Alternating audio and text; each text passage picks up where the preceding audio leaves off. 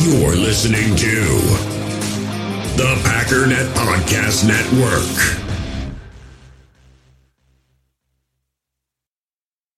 Another day is here, and you're ready for it. What to wear? Check. Breakfast, lunch, and dinner? Check. Planning for what's next and how to save for it? That's where Bank of America can help. For your financial to-dos, Bank of America has experts ready to help get you closer to your goals. Get started at one of our local financial centers or 24/7 in our mobile banking app. Find a location near you at bankofamerica.com/talktous. What would you like the power to do? Mobile banking requires downloading the app and is only available for select devices. Message and data rates may apply. Bank of America N.A., member FDIC. With threats to our nation waiting around every corner, adaptability is more important than ever. When conditions change without notice, quick strategic thinking is crucial. And with obstacles consistently impending, determination is essential in overcoming them. It's this willingness, decisiveness, and resilience that sets Marines apart. With our fighting spirit, we don't just fight battles, we win them. Marines are the constant our nation counts on to fight the unknown. And through adaptable problem solving, we do just that. Learn more at marines.com. Sort of protective tape or wrap on that thumb next time we see Rodgers. 3rd and goal. Prescott stands in, delivers. It is intercepted in the end zone. Rudy Ford has a convoy. Rudy Ford with a huge play for Green Bay.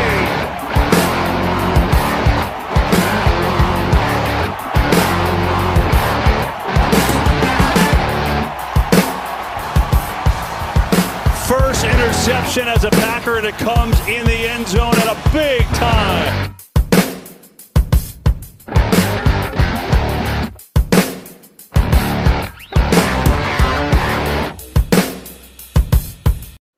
What's up, guys? Welcome into Packers Total Access. My name is Clayton. You can check us out on Packernet.com. You can find me on Twitter at Packers_access. If you'd like to email the show, you can send a message to PackersTotalAccess@gmail.com. Also, if you want to text the show, you can send a text message to 865-658-5824. On today's show, we're going to do some pretty deep draft talk, okay? And I don't mean by, deep by, late in the draft. We're going to kind of dissect that number 15 pick. And this came in from a listener. The idea did from Andy on Twitter. So I thought, you know what, let's really go through and kind of look at, first of all, trying to answer his question and do it in a way that, sometimes I may get asked a question or I hear a topic brought up and I get kind of involved in a conversation. And I don't actually answer their question. What I come away doing is pointing out that, well, that's not how I see the draft board. That's not how I see the draft unfolding. I'm talking in terms like a horizontal board, best player available, as opposed to position of need, things like that. So I really wanted to key in on Andy's question and try to answer it in a way that's satisfactory to him, but also anytime you do an exercise like this, a question, it's a specific question that's asked. And by the time you get done, man, you came away with some really, really cool data that you otherwise probably wouldn't have dug into. And it really, it kind of sharpens up the viewpoint on the upcoming draft. This happens every single year to me. You guys know I've talked about how I've built a draft board every year since 2009. And I typically get two reactions when I talk about that. Either people go, that's awesome, or people go, you need a life, right? My wife falls in that camp of you need a life, and that life needs to involve me a little bit more. But the draft just consumes me every year, and I try to hold off as long as possible. As you guys, I'm sure you've noticed listening to the pod, I tried not to dive into the draft too early. I am one of those guys that I don't like draft talk year round. I don't understand the person that's like, oh, quit talking about the draft. I don't want to hear about it. I don't care what anyone else talks about or listens to. So I don't understand that whole trying to control, what products put out there, what podcasts is put out there. It's there to consume if you want to consume it. If you don't, keep it moving, right? It goes with anything, any other form of entertainment. But I try to hold off until free agency starts, because once free agency starts, all these dominoes start to fall into place, and you can really see where your team is or is not, filling needs and filling those holes in the roster. And you guys know on the last episode, the last podcast we did a couple of days ago, we talked about the needs for the Packers roster, right? That's kind of how we ended that podcast. We're going to start this podcast just kind of recapping that as we answer Andy's questions. So let's just get right into it. This came from Andy, like I said, on Twitter. You can follow him. He's a great follow on Twitter. I interact with him quite often. Really good dude. Very even keel, very level-headed. I would say Andy and I probably disagree on a healthy amount of things when it comes to the Packers, but we always come away from the conversation. I know I come away from the conversation. I'm definitely, don't want to speak for him, but I come away a little more educated on the situation that we're talking about, just simply because we can have a conversation without shouting at each other. I mean, if you guys are on Twitter right now, on Packers Twitter, it's hilarious. These people they are going after each other. And it's just comical to me that people are so set in their opinions that they're not willing to hear the other side. I mean, they will spend all day long, periodically, responding to each other just to make another snide comment, and it's like you're no closer to coming up with the answer of I was wrong or they were wrong. It's just simply you're wrong. You're wrong, you're wrong, you're wrong, you're wrong. And it's hilarious. And that's why I like the interaction with Andy is we always have really good conversations. Ever since I got on Twitter, he's one of the first people that I remember interacting with when we had 0 followers, and we're now about to crack 7,000 followers, I believe. And just great conversation with Andy. But anyway, you could follow him on Twitter. Go give him a follow, guys, if you aren't already. At Andy APAC. So it's at capital A, NDY, capital A, capital P, ACK. So at Andy APAC. And this is what he said. He sent me a DM and he said, hey, question for the next pod. If we have only pick 15, what is your preferred position to draft? I think Mayer, Darnell, or Kincaid. What if we have 13 and 15, wide receiver and tight end for me, based on what we've lost the most in free agency? So just basically asking, and again, I'm going to try to answer that question. What, if you only have pick 15, what's your preferred position? So, Andy, I'm going to answer your question, and then I'm going to answer it in a way more detailed way. If you're asking me what's the preferred position, I'm taking that as if all the talent on the board that's available when the Packers pick is even, right? Everybody is at the same level. There's no draft grade. It's just pick the position that you think is bigger need, right? So when you look at it that way, let's look at the holes in the roster. And we talked about this on the last pod. You need a number 1 safety, right? You need a number 1 receiver. Some people would say Christian Watson's a number 1. I respect that opinion, and I hope you're right. Let's just play it safe here and say that he's a solid number 2 right now. Okay, so we need a number 1 safety, a number 1 receiver, a number 1 tight end, a number 3 defensive lineman, and a number 4 linebacker. So now you look at those needs and you go, okay, obviously with number 15 pick, I don't think we're looking to take a number 4 linebacker, right? Now, best available is best available, right? If the best prospect on the board available was a linebacker and he was hands down 1 tier above and there was no way you could trade out of that pick, I'm cool with them taking that, because that would provide competition with Quay Walker. Some of you guys are going, you've lost your mind. I do not want that. I don't want it either, but I'm just talking about drafting players rather than position of need, but as the horizontal board falls, right? Who's the best player available? But again, we're talking about positions. Number 1 safety, number 1 wide receiver, number 1 tight end, number 3 defensive lineman, number 4 linebacker. I'm not taking a number 4 linebacker with the 15 pick, the number 15 pick. I'm not taking that number 3 defensive lineman like out the gate unless it's just a phenomenal prospect. And we'll talk about a scenario on this podcast that could potentially fall into Green Bay's lap, okay? And Andy, what I'm going to do is not even going to touch number 13. I'm going to go through and kind of mock out number 15 and kind of how I could see the number 15 pick falling into place. But if I had to pick 2, like you said in the second part of that question, what if we have 13 and 15, assuming that the Packers were to trade Aaron Rodgers for the number 13 pick from the Jets? Wide receiver and tight end, it would be for you. For me, ideally, if the talent was even across the board, that number 15 pick would be safety. Why would I do that? Because safety, in my opinion, the free safety position is a tier 2 position. Now, in the Vic Fangio defense, you don't have a primary free safety. What I noticed a lot was there was a lot of freelancing going on. And on top of that, it just depends on which side of the field you want the late rotation to come down on, going from a 2-high shell into a single high look by the end of the play. You're talking pre-snap to post-snap. So for me, that quote-unquote strong safety is just as important as the free safety, although if you were telling me every single down this player would be playing free safety, that's more important than strong safety, in my opinion. Not saying I'm right. That's just the way I see it. So number 1 safety would be my top position. The next one would, and why would I do that? Because that's a tier 2 position. You guys have heard me talk about tiers. On offense, there's 2 offensive positions that I consider tier 1 positions: quarterback and left tackle. On defense, there's 1 tier 1 position. That's the edge position, right? The pass rusher, your Rashawn Garys, your Bosa brothers, people like that. In tier 2 on offense, I have center and wide receiver. Okay, I feel like those are the only 2 tier 2 positions. And you guys have heard me flirt with the idea of moving tight end into that tier 2.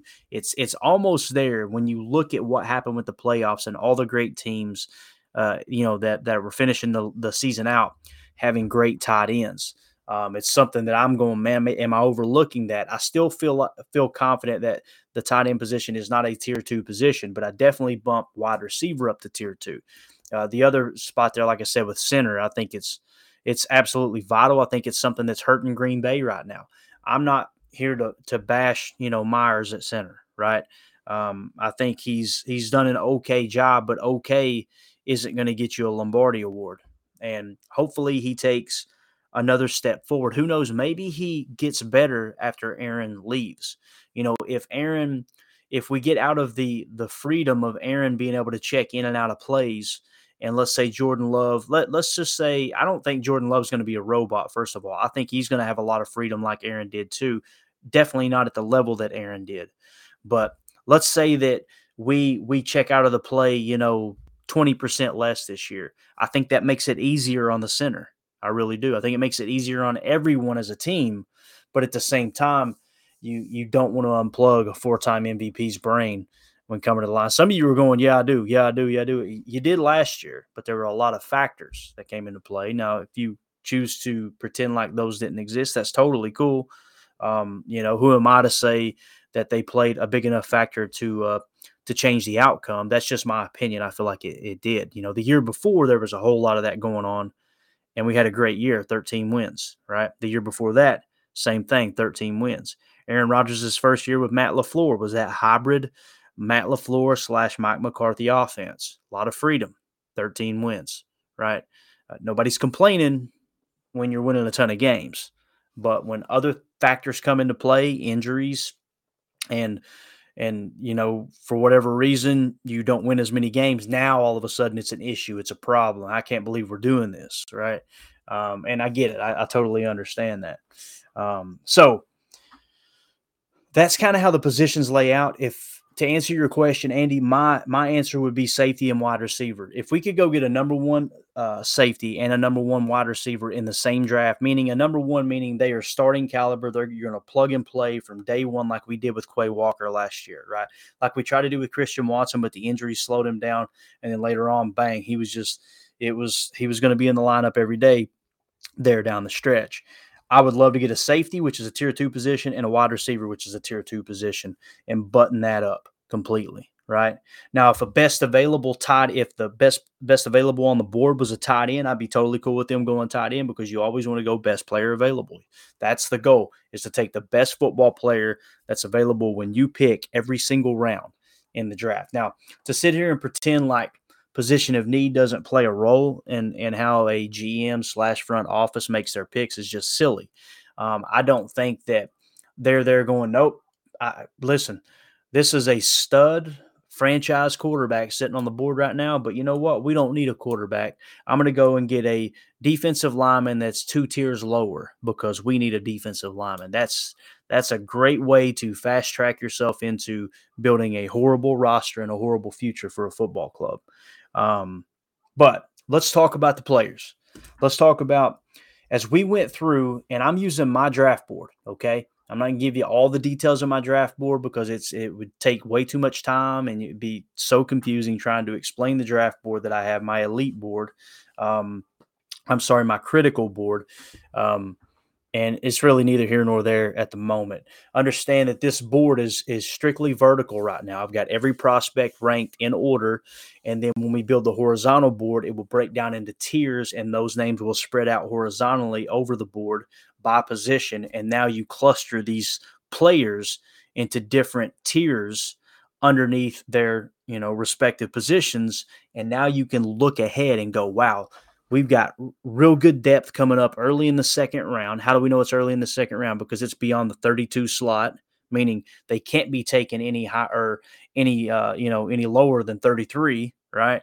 The way the board will fall, it kind of gives you a worst case scenario and clusters of specific positions based on their grade, and then horizontally being able to identify them by their positions. So that's what's so unique about the horizontal board, is being able to look into the near future, whether you're in the first round and you glance ahead to the third and go, man, there's a lot of players there. Like tight end, for me, it's hard for me to get completely on board with taking a tight end at number 15 right now, because this is such a tight end heavy draft that I think not only will the Packers be looking at this way, but all 31 other teams across the National Football League will be looking at the same way. Like I can get just a slightly worse tight end a little later in the draft. If you get even a third of the league's front offices looking at the tight end position like that, or any position for that matter, what's going to happen? They're going to fall. They're going to fall in the draft, right? And it sounds so silly because we talked about the tight end market was going to be cold in free agency, and it has been, because this draft is so tight end heavy. But even when it's tight end heavy, that means teams are going to kind of lay off unless they're absolutely in love with a player that's hands down a tier above every other tight end. And you go, man, I really want that top tight end in the draft, right? Like for me and my critical board here, the best tight end in the draft is Michael Mayer. He comes in the 22 slot. Next is Dalton Kincaid. He's in the 24 slot. Even though it's 22 and 24, there's some spaces in between. The grade I've got on Mayer is 21. The grade I got on Kincaid is 22. They're still in the same tier, because the tier as it sits right now, my board is falling in. The tiers are going to be in increments of 5 as far as grade, not every fifth prospect, but grades. So they are in the same tier. I would be cool with either of those. So if I'm on the clock and it's okay, the best player available is Michael Mayer, but I'm looking at Dalton Kincaid going, Dalton Kincaid is just as good according to my scouts, according to my board, and every single scrap of information that we've compiled into our draft board. I'm not going to take him right now. I'm going to trade down a pick or two. Now, that's easier said than done. We all know that trades are typically, they're worked out way in advance between teams and front offices, to where the structure of the deals are pretty much in place. And then when it comes time, you call them up and go, hey, is that deal still good? Awesome. Call in the trade. It's not like Madden. You don't pause the draft and then go in and try to work out a trade for 15 minutes. That's not how it works, right? And I know you guys know that. It's just, it's funny how some people don't see it for what it is. It's not as easy to trade around the draft as people make it out to be. They've got a ton of staff members that are working behind the scenes, even the day of the draft, letting them know that trade may still be good. Are you guys still good with that? Okay. That way, when they decide, all right, we're going to trade back or we're going to trade up here, and they give the person the call and that clock's ticking, right? Whether you're on the clock or the team that you're looking to trade with is on the clock, and then you give them a call and they go, well, it depends. What do you want to give us? There's no time for that conversation, right? The structure of the deal is already in place. So when you look at the players that we got available, what I did was I focused on players in those positions of need, Andy. And what I wanted to do is just compile some information, and then at the end we'll look at it and go, how many players were at each position that kind of made sense, and that'll kind of give us our consensus answer of where do we think the Packers, what's the greatest chance as far as the position that the Packers could choose. And it sounds silly, but again, these are the exercises that you're constantly doing during draft season. Once you get into free agency a bit, because what the front office is doing behind the scenes is they're drawing out every scenario possible that could unfold in the draft. They're doing mock draft after mock draft after mock draft to put themselves in a position to say what happens. And we had this conversation actually in the Packernet Discord chat earlier today. Ryan was kind of asking some questions on how people felt, and I don't want to put words into his mouth, but the vibe I got was he was trying to understand, is Houston really going to take a quarterback? How sure are we that Houston will take a quarterback where they're picking in the draft early in the first round, right? And you can bet your rear end that front offices are doing the same things. What if Houston doesn't take a quarterback and this guy comes off the board here?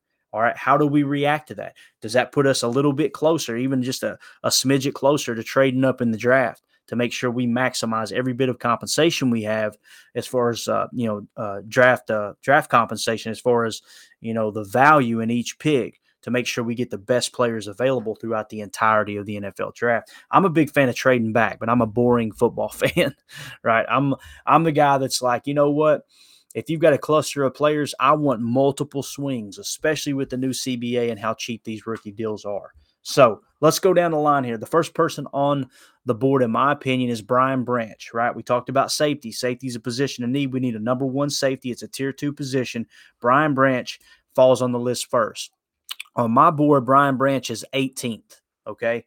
For me, I would be totally cool with taking Brian Branch with the number 15 pick, Andy. I'd be like, there's your number one safety, whether it's Rudy Ford playing deep or him, right? You got a little bit of competition now by bringing in Moore and some other guys there at the safety position. Is Darnell Savage going to jump back in the mix in the competition? Some of you are going, I hope he doesn't. I'm kind of on board with that too. Is he going to play the slot? If he plays the slot, then that means when we're in facing 11 personnel and we're in our nickel defense, does that mean Eric Stokes' butt's on the bench now?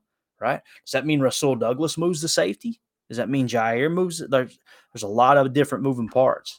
But the reason I mentioned that about Brian Branch is because Brian Branch is the number 18 prospect. It's a position of need. It's a tier. It's the top tier available as far as the importance of position. But there's kind of a caveat here. Brian Branch, as you guys know, had a bad combine. His RAS score is 6.05. Here recently, we had uncovered, and Cheesehead TV did a great article on it. You guys can go back and if you just Google search RAS Cheesehead TV, I guarantee you could find the article. But they talked about how here in the recent past that the Packers front office hasn't drafted anyone in the first 2 rounds that had an RAS score of lower than 8.30. I think I rounded it up a touch just to make it easier, but the number was right around 8.30. So when you look at Brian Branch, his RAS is 6.05. It kind of crosses him off the list, unless Goody goes out of that realm of normality, right, and says, okay, let's forget the RAS. We've seen the tape. We think Brian Branch is the real deal. In this case, I'm going to cross him off the list though, because history tends to repeat itself, right? And history kind of dictates the future, in my opinion. So you cross Brian Branch off the list. Who's next? Let's look at another position of need. It's a tier 2 position, very similar to safety. It's the wide receiver position. All right, who's the first wide receiver on the board? First one on the board is we got Jordan Addison that pops up here in the number 16 slot, right? So he's actually ranked higher on my board than Brian Branch. But there's a problem. Jordan Addison, his RAS score was 5.83. So he doesn't qualify. Cross him off the list. Let's go on down to the next prospect, and this is a lot of people's favorite here in Quentin Johnston. Quentin Johnston from TCU comes in the number 19 slot, just behind Brian Branch for me, okay? And when you look at Quentin Johnston, his pro day isn't until March 30th. He didn't, to the best of my knowledge, he did not finish a complete RAS profile from the combine. If he even attended the combine, I'm not sure.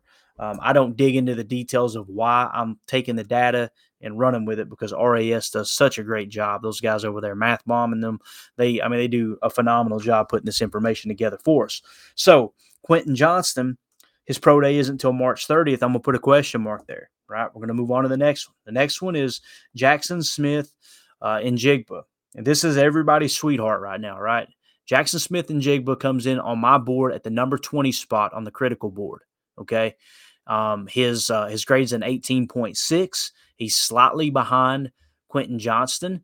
And Jackson Smith-Njigba actually had the maximum modifier when it came to combine results. His RAS score was a 9.30. Now, I believe that Quentin Johnston's will probably be in the 9s as well. If that's the case, he's significantly going to raise up the board and probably will finish somewhere around the 14 spot if that happens with Quentin Johnston, but we won't know until his pro day March 30th. So Jackson Smith-Njigba, 9.30 RAS, the first player on our list of players that we're talking about here as far as my critical board that we would potentially take at number 15 that fits a position of need is Jackson Smith-Njigba. Put a check by his name.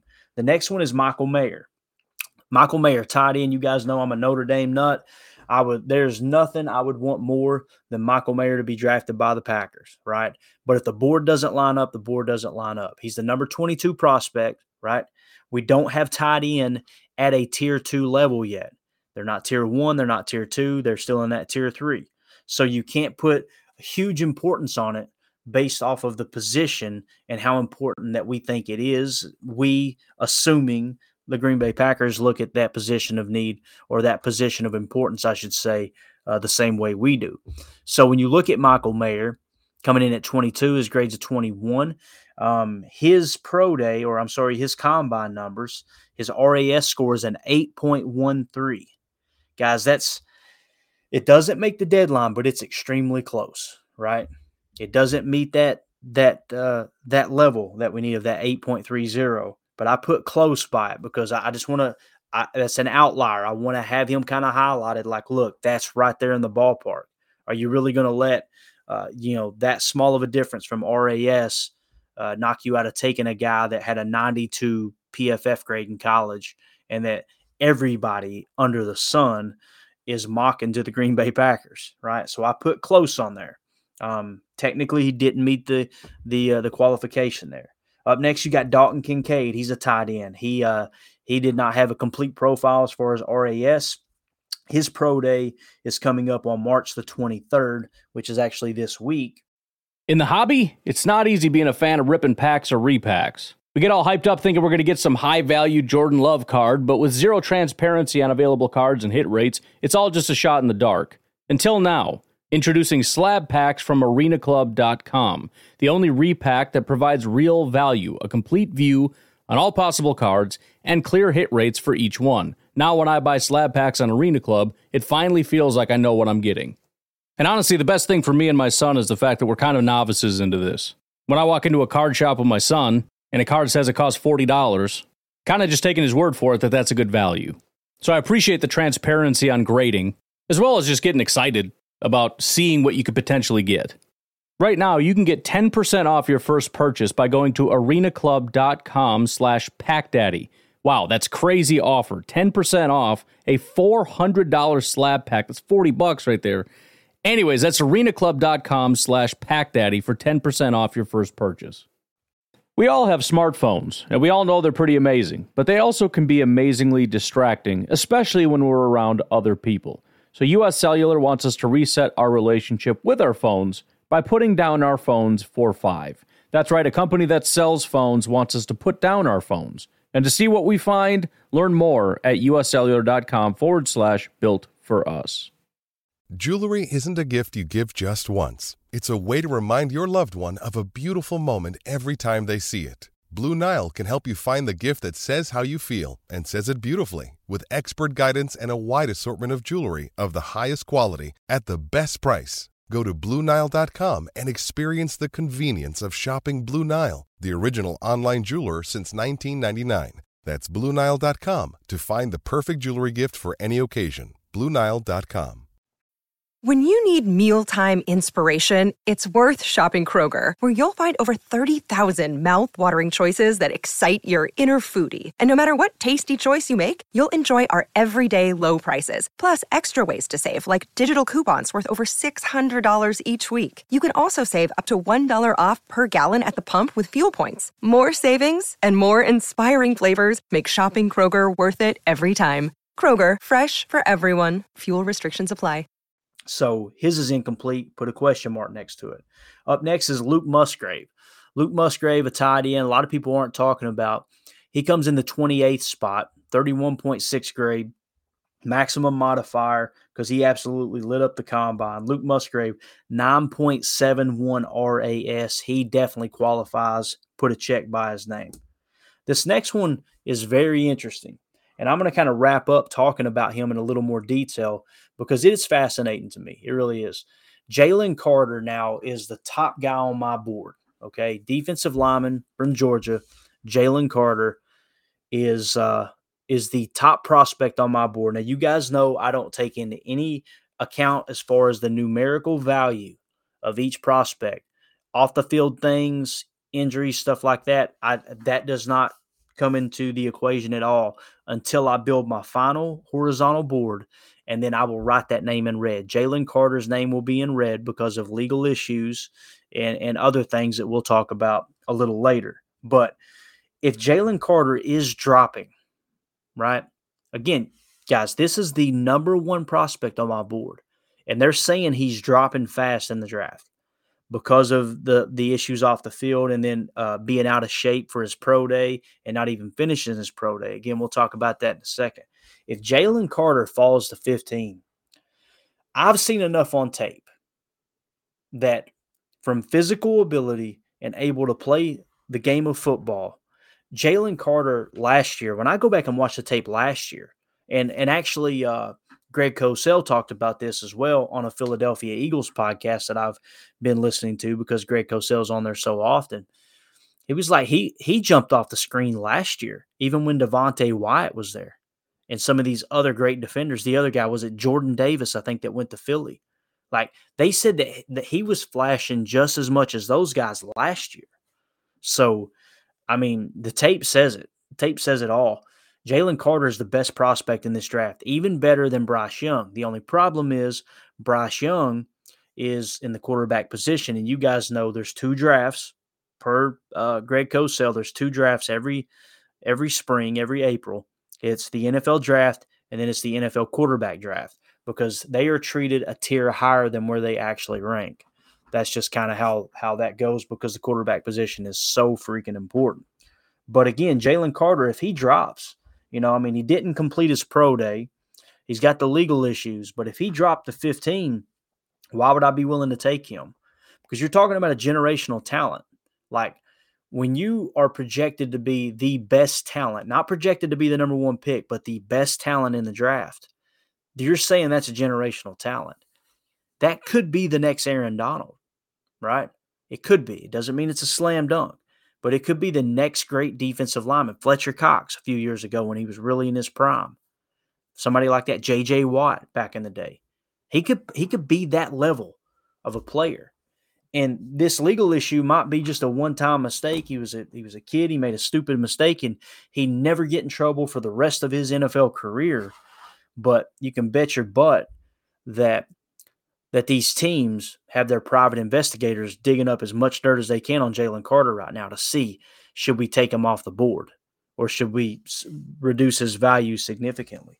So if he were to fall to the Packers at 15, and let's say that Goody and his crew and their private investigators have looked into Jalen Carter and like that, man, this was really an isolated incident. He made a stupid decision. He's sorry for it. There's no more legal ramifications. I'm not suggesting that's the case. Someone lost their life. I mean, let's be real about it. But let's assume that that's how everything played out and it's squeaky clean. And all right, yeah, you've got the green light to draft Jalen Carter. I would be willing to take Jalen Carter, even though what we're looking for at the defensive line position is a number 3 defensive lineman, but it's a tier 2 position. That's more important than tight end. So if you're talking about getting a generational talent, as the tape suggests, and you line him up in a 34 defense front, I know we're in nickel a lot of times, and him even be a rotational guy in the nickel. Guys, Kenny Clark is not going to be around forever. Kenny's still young, but Kenny's grading out mediocre here of lately. Ryan pointed it out in the past. I haven't heard him talk about it in a while, but he's the one who really got my eye on it. And I was looking at this year going, well, let's see what he does. His pass rushing was looking great, but against the run, he was horrible. And that was not just on tape, but PFF suggested it as well. And you're not going to find a nicer guy than Kenny Clark. Like, I want that dude to pan out worse than anyone. You talking about a quiet leader, high character, the teammates love him. Pretty sure he was voted a captain last year. But again, it's not show friends, it's show business. You've got to put the best product on the field as possible.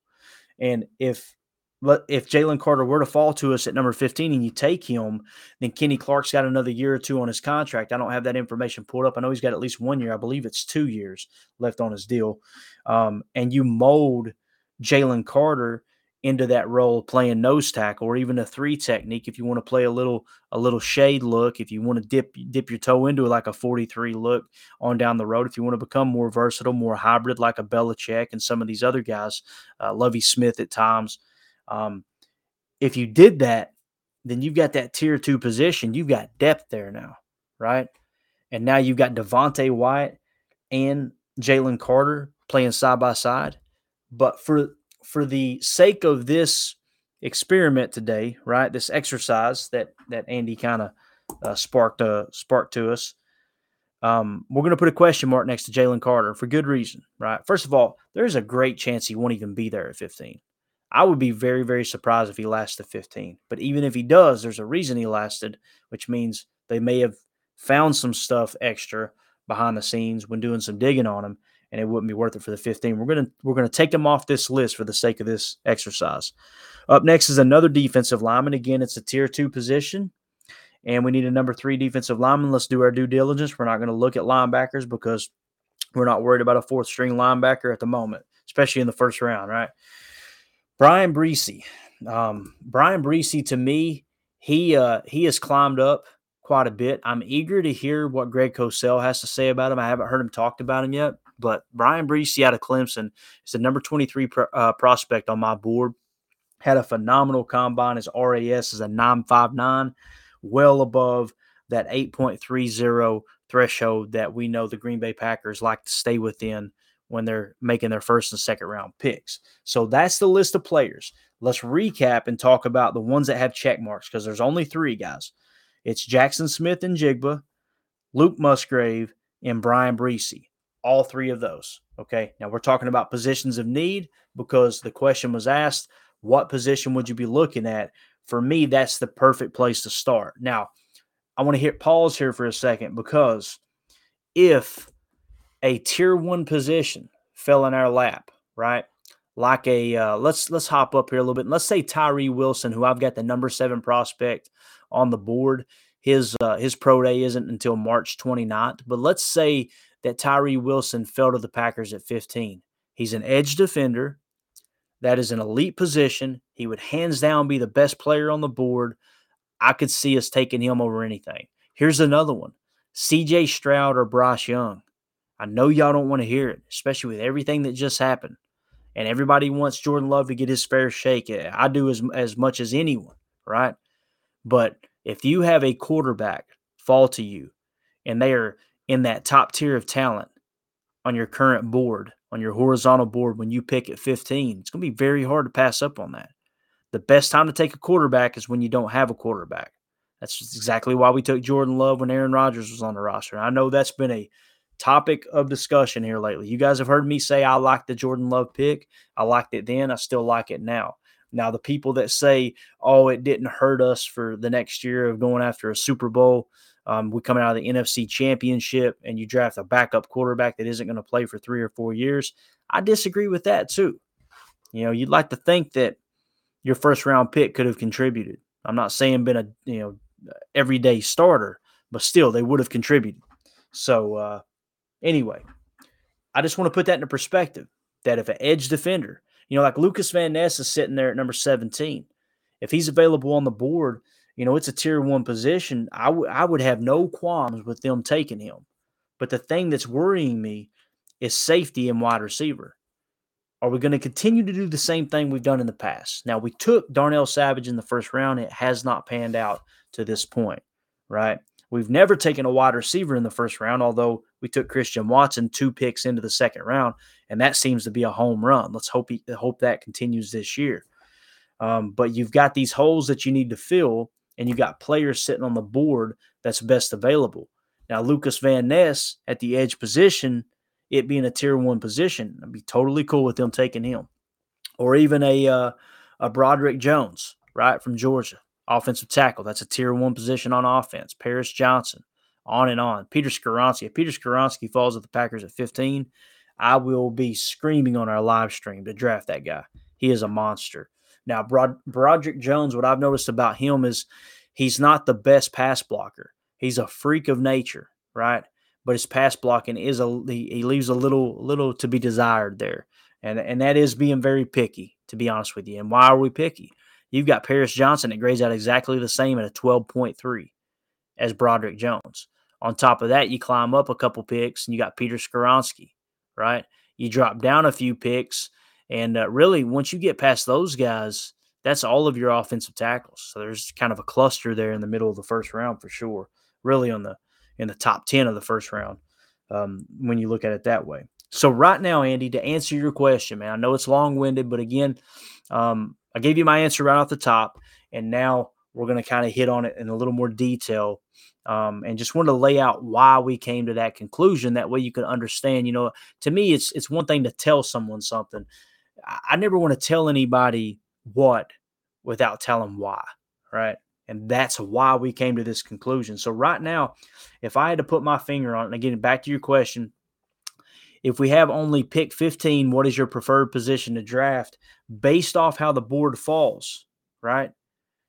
To me, it seems like Jackson Smith-Njigba is number 1, Luke Musgrave would be number 2, and Bryan Bresee would be number 3. Those would be the order of my picks. Again, incomplete profile for RAS is Quentin Johnston. He could leapfrog Jackson Smith-Njigba in a heartbeat. Right now, he's actually higher than him on the board. It's just I don't want to throw him into the mix.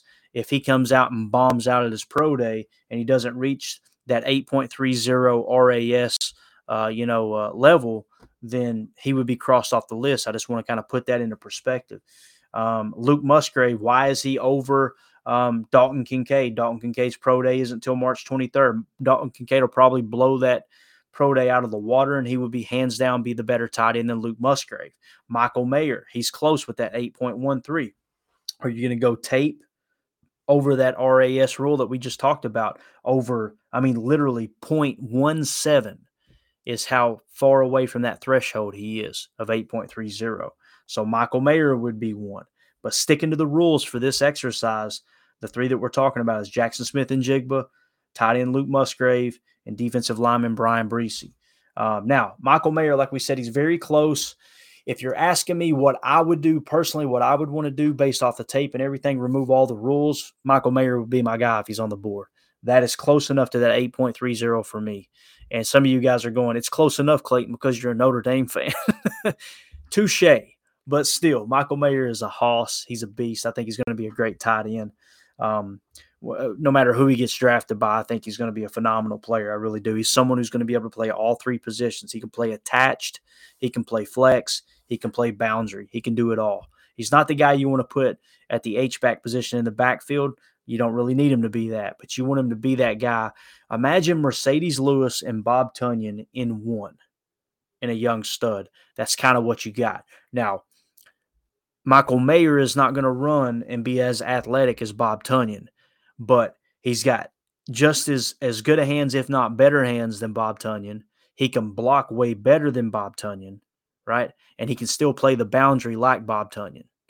So that's just something to kind of take into consideration. Now, assuming they test out, again, my top choice would be Quentin Johnston and Dalton Kincaid. And the reason I say that, because when you look at the board and the modifier has already been applied for Michael Mayer, and you've got Dalton Kincaid is only 2 spots below him, and literally Michael Mayer's at the 22 spot, Dalton Kincaid's in the 24 spot.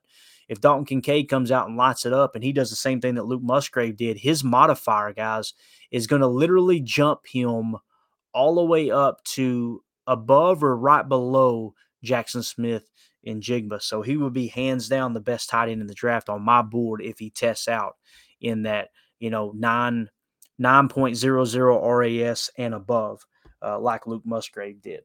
So those 2 names are kind of honorable mentions, mainly because their profile is incomplete And when it is complete, I will not be surprised at all if they skyrocket on up the board. Okay, so that's Quentin Johnston, wide receiver out of TCU, and then, of course, tight end Dalton Kincaid out of Utah. Now, let's talk about Jalen Carter a little bit, and we'll wrap up.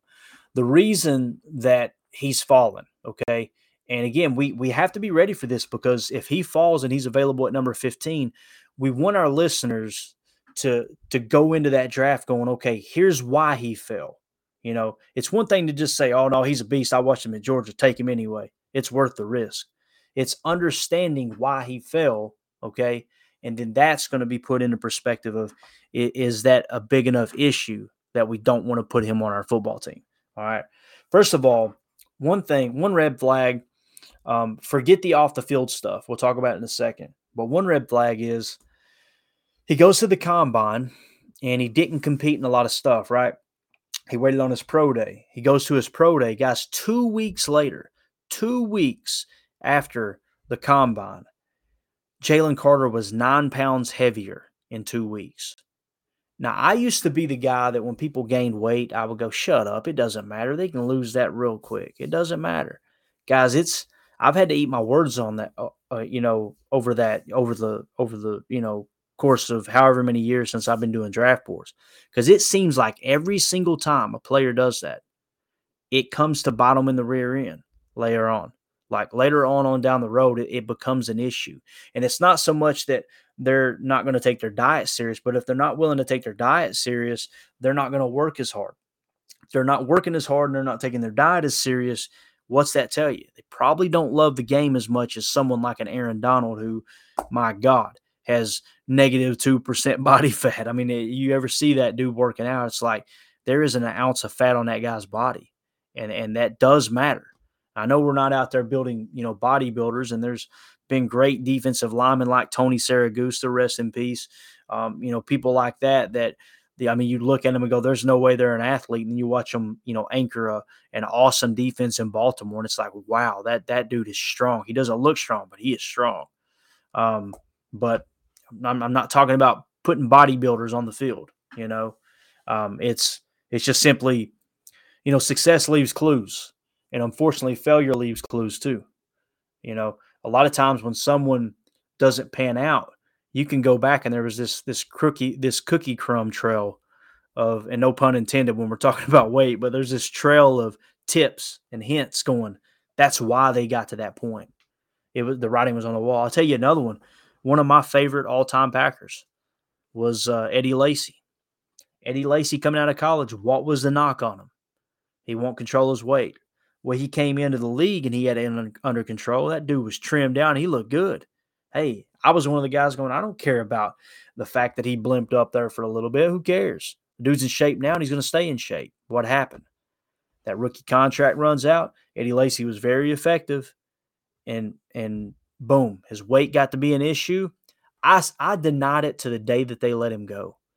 I still don't think I think people are just blowing it out of proportion. And then he goes to Seattle, gets a second chance, and what happens? The weight catches up with him again. He gets cut. Like I said, success leaves clues, but so does failure, right? So 9 pounds heavier in 2 weeks, he gained 9 pounds since the combine. What does that tell you? He didn't take it serious. He knew when the pro day was going to be. He knew he was going to get weighed in again. I mean, it wasn't like it surprised him. He just didn't care.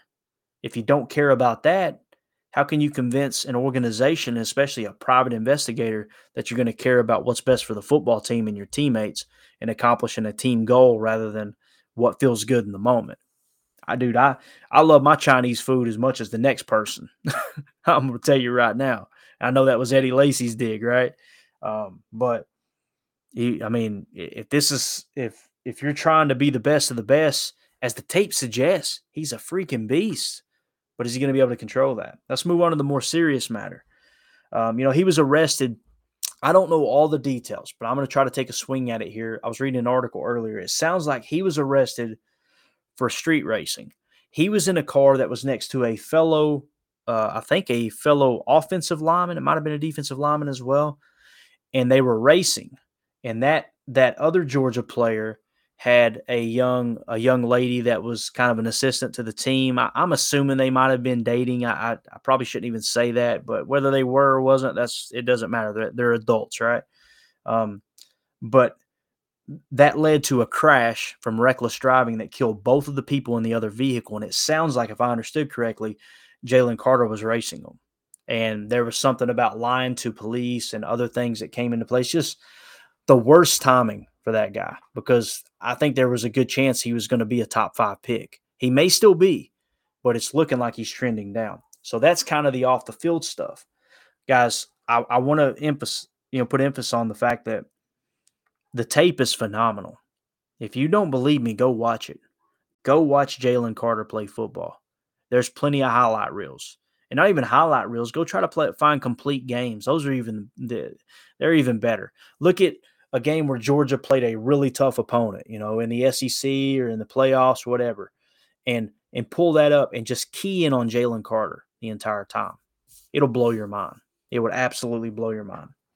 So, with that being said, Andy, the finality of the exercise here, the people that checked the box as far as RAS on down the line, this is how it was listed in position by need too. 3 tight ends made the list, 2 wide receivers, and 2 defensive linemen, although one will likely be off the board before the Packers pick. So let's call it 1 defensive lineman. So it's 3 tight ends, 2 wide receivers, 1 defensive lineman. In my opinion, I think there is a very, very, very good chance that if the Packers stay put 15, they don't pick up number 13 from the Jets, they're going to be drafting a tight end. That's kind of how it looks. Now, again, there's a good chance they could take a wide receiver as well. But right now, I feel like there's going to be more opportunities at tight end. So here's where I'm going to throw you a curveball. If I was the GM, and again, this is just strictly numbers to show you that's how many people are available there, there's a better chance that they will take one of those. If I'm the GM and I get to that spot and there's 2 wide receivers and 3 tight ends, what I'm going to do is draft a wide receiver. I'm going to go with either Quentin Johnston or Jackson Smith-Njigba, right? And then watch those tight ends like a hawk as we go through the back half of the first round. And since there's 3 that met our qualifications, then the second that one is taken off the board, I'm combing through my notes and going, which teams here early in the second round did we have a framework put together for a trade for us to climb up in the second round? And hopefully you could land one of those other 2 remaining tight ends. Who knows? Maybe the tight ends fall and they're all 3 available when you pick in the middle of the second round. But you got to be prepared to climb up real quick in the second round to grab one of those top-tier tight ends. So that's kind of how I see it. As it sits right now, Brian Branch would be my pick. I said that over and over and over. But it would be wrong for me to ignore that 8.30 RAS qualification there, that threshold. So if they're going to stick to that threshold and not draft anyone that's underneath that 8.30 RAS, then I'm probably going with a wide receiver there.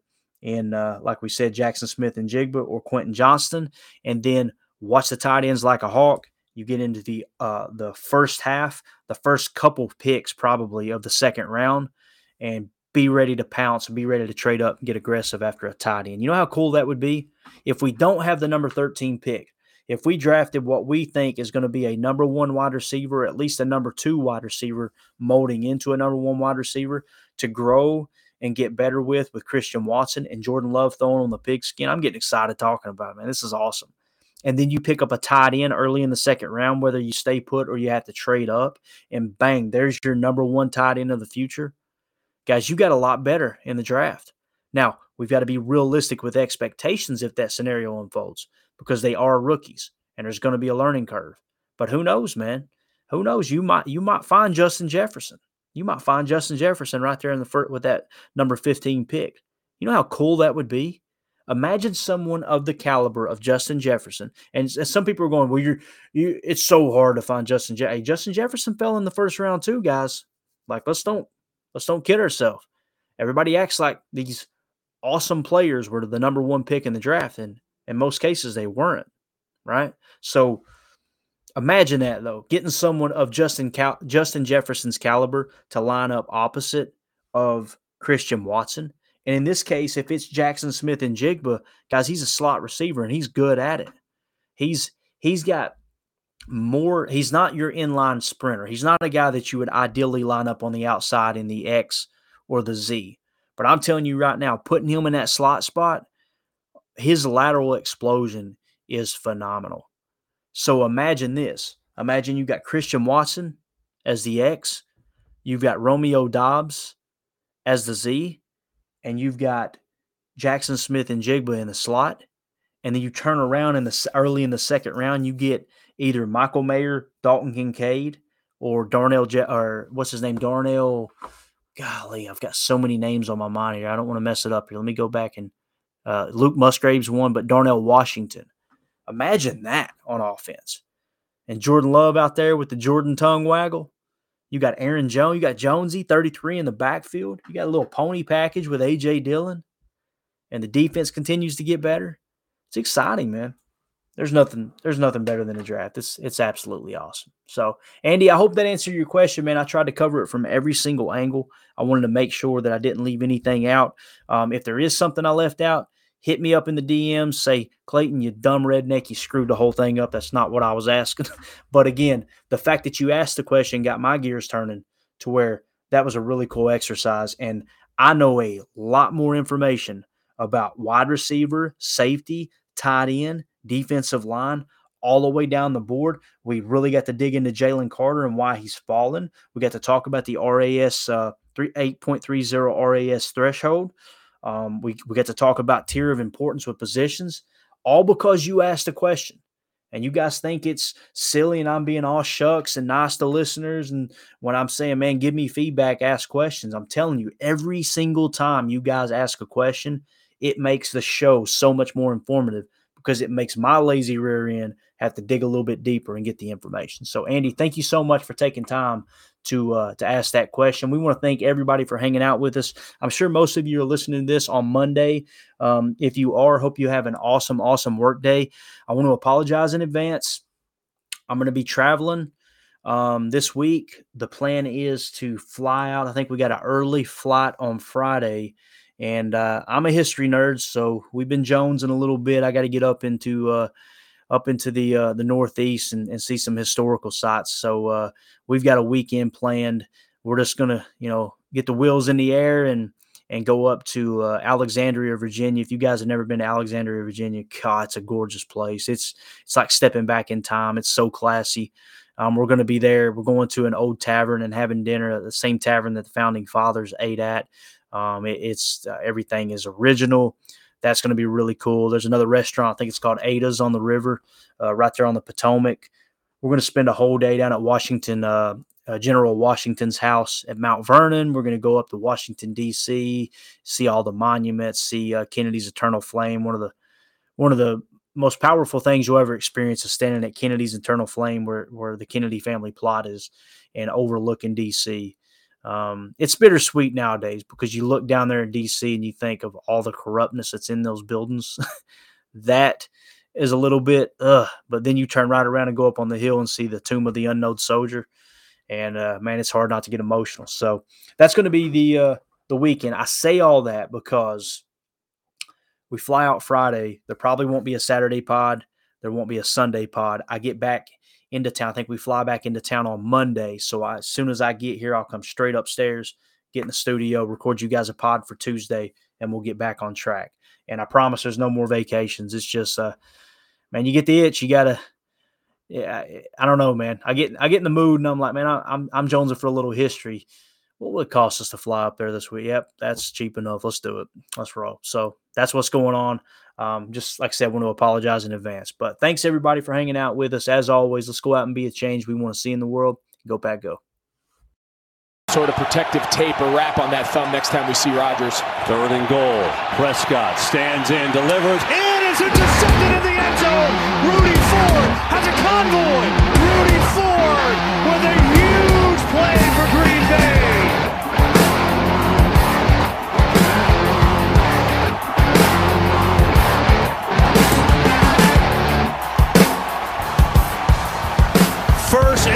reception as a Packer, and it comes in the end zone at a big time.